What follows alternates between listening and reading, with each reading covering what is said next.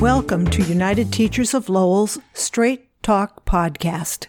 This is Amy Bisson, and I'm here with Mickey Dumont. We are the hosts of this weekly podcast produced by and for members of the United Teachers of Lowell. In our weekly podcast, you'll hear about state, local, and national issues that affect our members. You'll also hear about some of the accomplishments of our members. We will keep you up to date with news and decisions that impact all of us.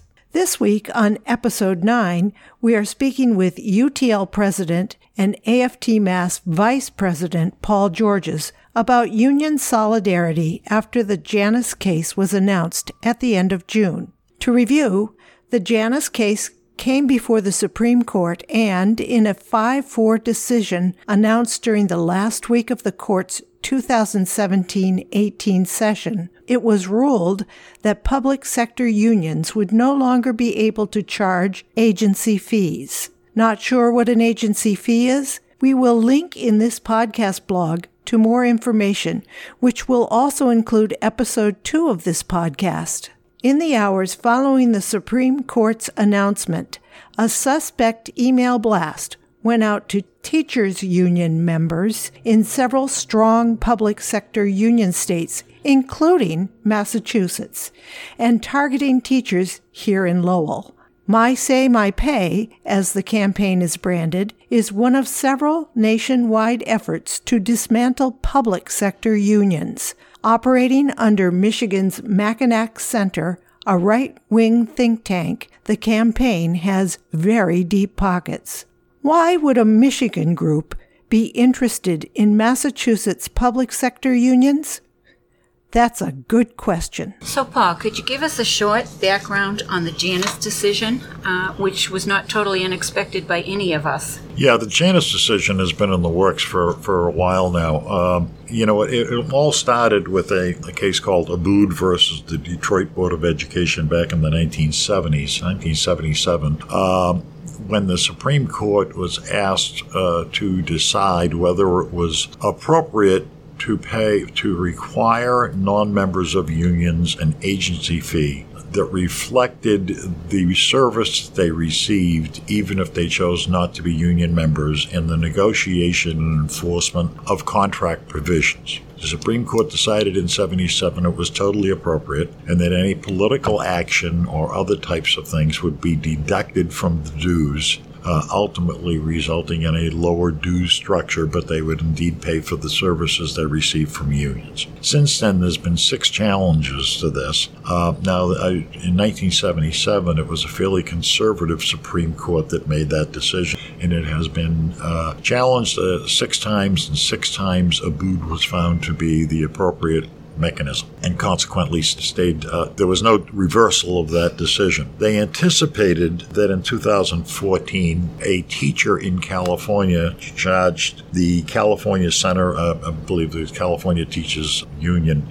in Rebecca Friedrich's challenge to that decision, and it seemed as though there was an opportunity for the right wing who wanted to eliminate agency fee or fair share contributions. But at the last minute, while the Supreme Court was in deliberations, Anton Scalia passed away. And the end result was a 4-4 split on the Supreme Court, resulting in no change. Later, in what a lot of people perceived Fredericks as sort of the precursor of the final decision with Mark Janus, who was a public sector employee, challenging again in the Supreme Court the decision that fair share was legal and appropriate. So people anticipated at that point that this Janus decision would come down sometime in the spring of 2018. And indeed, the Supreme Court determined that at this point, fair share could not be utilized for agency fee people or people who were represented by a union but chose not to be full members. The decision at that point, the right wing was particularly interested in doing this because they felt as though unions were a formidable force in opposition to their interests, and consequently thought this might deal a death blow to union activism if employees represented by unions who did not want to be members were no longer required to pay the fair share of the cost of creating and enforcing their contract provisions. And what has happened is those groups that worked to push Janus through the Supreme Court are very well. They're very well funded by people who are not necessarily our friends. In fact, the Janus decision came down when Bruce Rauner, the Republican governor of Illinois, gave an executive order saying that they would no longer enforce fair share provisions, bringing this to the Supreme Court. The money behind this and pushing this case through is the Center for Individual Rights, which is a foundation backed by plaintiffs in the Friedrichs case who saw this Janus case as a continuation of that. The Liberty Justice Center represented plaintiffs in Janus and AFSCME. Donors of the foundation include Donors Trust, Donors Capital Fund, whose chief contributors are the Koch brothers, the Richard and Helen DeVos Foundation of Grand Rapids. Yes, that DeVos family for the Secretary of Education, and others, the Federalist Society and the National Rifle Association Freedom Action Heritage Fund.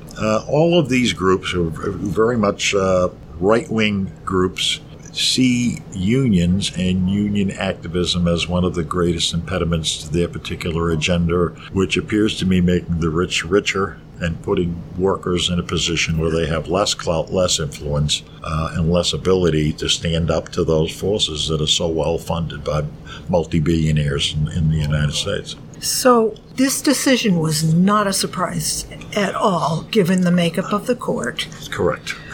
Let's talk a little bit about what this decision means to public sector employees and especially educators. Well, in the case, as you know, more recently, the right-to-work states, and there are about half as many states in the United States that are right-to-work and others who are union-organized states. The union-organized states have markedly better education systems. They're funded a lot better. Profession is appreciated more. In the right-to-work states, salaries have lagged well behind. Many times teachers and other personnel, paraprofessionals or others within the educational community have seen wages suppressed extensively to a point where many of these teachers have decided to just leave the profession altogether. And in many cases, in many states, as we saw this spring, many of the school districts or many of those state teachers in those states took to action by going on strike to force the issue for adequate funding for their schools. Ultimately, the pushback is there, but the fact that they don't have the power to be able to influence policy in right-to-work states brings it to a critical mass, and that critical mass seems to have come to the head this spring. How much the impact will be on this Janus decision will take on other states where we do have union representation is really up to the members themselves. Probably the best advocate for having strong unions is having spokespeople from the states where they don't have strong unions talk about the struggle that they have every single day in whether it be policy or income or whether it be salary provisions or work conditions and all the rest. And I think the unions are doing a good job in informing their members about the value of being a full dues-paying union member in a time when the forces that would like to suppress wages and political influence and policy decisions seem to have an even bigger bankroll, partially made up by the tax cuts that were done in the last few months, giving the wealthiest of the wealthy the greatest windfall of those tax savings. So we're not expecting, let's put it this way, we're hoping not to see a massive membership flight, and it looks like people are being thoughtful about this and being appreciative of what they do have. Well, I think what's happened in the non-union states, and the red, if you want to put it that way, or the red states, has, I think, I think teachers in other states have observed to what degree these people have what they've had to endure in order to stay in a profession they love. And it does make you think when you're hearing about people who have to work 2 and 3 jobs just to manage to live. Well, that was kind of my criticism when I first came into leadership in Lowell back in 92. I started working at the high school several years before that, and I saw teachers that were leaving every day to go to a second job and then another job on the weekend just to keep their head above water. We were paid abysmally, to be totally honest. Some of the research that had been done by one particular member of the school committee, Mike Gallagher, was that we were in the bottom 15 percentile salary-wise, and I didn't think that was fair to the people who dedicate their lives to doing the most important work there is, and that's educating the next generation. And that was part of the motivation, I think, of mobilizing members to push to make sure that we get a fair share so that we could retain, we could certainly improve the quality of the education our students were getting, but also retain the best teachers that we possibly could in that mission to educate a highly diverse and sometimes very challenging student population. And I think a lot of people who were around at that time appreciate the fact that it took a collective will and collective action on the part of our members to make sure that we were able to move away from that sort of abysmal start at that particular time when it came to compensation and working conditions, and improve them directly so that we can keep the best folks in our system. And keep attracting the best people as well. Exactly. Well, and we've done other things too in a teacher induction program and so on, where the union played a critical role. That also helps. We knew that there were large numbers of teachers who came into urban districts and within a few years dropped out of education altogether or chose to go to suburban areas where perhaps the challenge wasn't quite as great. So we wanted to make sure that the union played a part. This union played a part in protecting them while they went through that sort of induction period and became acclimated to what it requires to be a top-quality urban educator.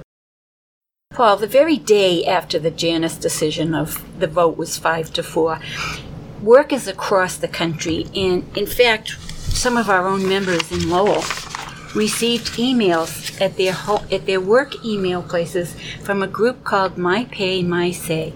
Can you tell us about what that group is and what their agenda is? Yeah, that's the Mackinac group, which is an arm of the heavy-duty conservative pact that backed the Supreme Court case. What they did was they infiltrated school department emails across the country and sent out a message indicating for the first time, or something to the effect that for the first time educators in Massachusetts can decide whether they want to pay dues or not. The idea was to impact people who were paying agency fee, who were not full members, and advise them how to drop their dues. In fact, they had a form letter button on their website, yes. Which, as somebody who's done a little bit of web work, they had that all set up to go moments after Janus. Yep. Yeah, and we got word the next day that this had happened in a number of other places, and I had spoken with the attorney from the school department and the superintendent because as of that time we had not received those, but by the end of the day we had.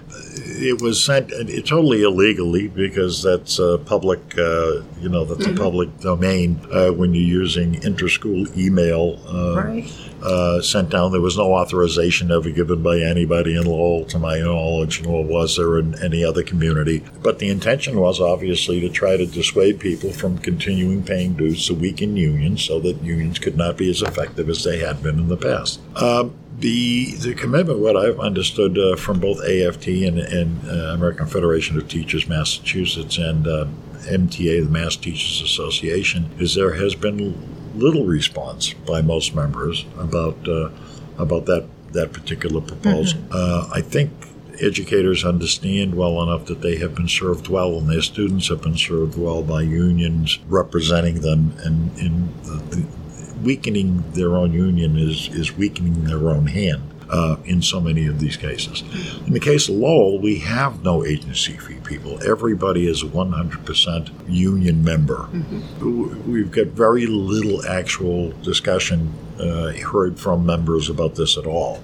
Our hope is that people remember the sense of history, who came before them, what they sacrificed in order to get them what they have now, and realize that they have to be strong. But I do understand the other side trying to make the argument, and I understand why they want to do it. When you talk about multi-millionaires and billionaires, you're talking about the Koch brothers, or you're talking about the DeVos family, or you're talking about the Walton Foundation, and those people.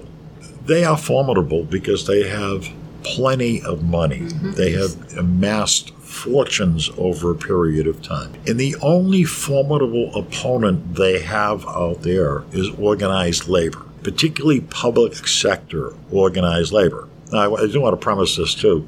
The idea of union dues and all that sort of stuff, an agency fee, is for public sector employees. It's not the private sector world. It's a different, but they are impacted every time public sector units become less effective or lose power. That obviously is an attack on them too, indirectly. But the fact of the matter is, there's a moral, and I kind of look at it as a moral obligation to be able to fight for working families, whether they're union members or not. And if the right wing in these foundations that are so well funded are effective at weakening public sector unions, it will have an impact on workers across this country, whether union or not. There are some actions we think UTL members could take if they are annoyed by the My Pay, My Say emails. One is you could set up a rule to block the email by putting it in a junk folder. You simply delete it and not pay attention to it. I would imagine that the technology department in the school system, if their email server is getting flooded with these emails, will deal with that on a more system-wide basis. They can put filters, and we would advise them to do that, because if you end up with a group like the Mackinac group being able to infiltrate your filter, your system email, what's to stop anybody else from doing the same thing? My understanding is it's not that complex to get into that system-wide email, but it could potentially be disastrous if some pranksters wanted to utilize that communications network and reach so many members, so many employees at one particular time to mislead them into something that they may not, But our hope is that they will try to put some kind of filter system so that people won't be bothered by these things. And if there are people who want to discuss this with us, they can certainly always call the union. We'll have a discussion with them. What have you heard about the Mackinac folks actually going up to workers' homes and knocking on their door? They're doing that in some cases where they can get the public information about where a person lives. They are in some cases canvassing and going up and trying to convince people to drop their membership in unions. And the way they portray this is My Pay, My Say. The fact of the matter is, though, I think teachers just generally have a sense of decency and fairness and realize that if being represented aggressively by their union, even if they're not a union member, there should be some kind of obligation for paying for that service so that you don't have free riders. One of the reasons that the Supreme Court back in '77 said fair share should be the rule of the land is to promote labor harmony within the workplace, so that you didn't have somebody who was paying nothing and somebody else that was paying full dues. That's just plain fairness and decency, and I think most people understand that. You don't get something for free, and maybe in a lot of ways, I guess. It depends on the perspective of the person, but I find teachers to be fair-minded and generous in a lot of ways, and not short-sighted. I agree. Because you have to. Look, being an educator is really an act of faith. Very often we don't see the end results of our efforts with kids until long after they've graduated high school, and they're someplace in that K-12 sort of, when we meet them and get to know them. And they move from there. And very often we don't really get a great thank you until years and years later. But people have a sense of fairness and a sense of making a difference. And educators have to understand, employees have to understand that if you don't have effective leadership or don't have effective unions, your ability to carry that mission becomes greatly diminished. I have to ask you this question. I've heard that Mark Janus, the complainant in this case, is no longer an AFSCME employee. That's right. He's the spokesperson for one of the right-wing think tanks. Oh, yeah. And I'm sure he is making a fortune trying to convince other people. Yeah. Now, To do what he did. and he benefited tremendously from his AFSCME affiliation. He did. Over that period of time. They had regular salary increases. He was able to maintain good health insurance and so on. Decent pension. Decent pension. But as you know, and instead of thanking his union for doing that, he took a different path. Let's hope there's not more Mark Januses. Yeah. I would guess not in education, at least. No. So we've been talking with Paul this morning about what happened with the Janus case itself, because the last time we talked to you, Paul, we were gearing up for the decision. Sure. And even though we knew it was coming down and we're pretty sure we knew what it would be. We wanted to be pleasantly surprised, Yes. and I would say that did not happen. But we've been talking to Paul about some of the things that have happened since Janus, and we certainly will keep our members up to date with new and breaking information about that. We thank Paul for this information this morning, and there's some information on the bottom of the blog about what members can and should do should they receive a large amount of these emailings or are approached by people at their homes in particular or their workplaces. And for more information about the Mackinac Center and their agenda, please be sure to take a look at the links on our podcast blog page. We're also including several issue analysis and news articles that we think members will find informative on this issue. Again, we thank you, our listeners, for tuning into this episode. We welcome your comments and your feedback. If you have suggestions for future podcasts, send us an email at utlstraighttalk@gmail.com. Until next time, this is Amy Bisson And Mickey Dumont. wishing you a great week.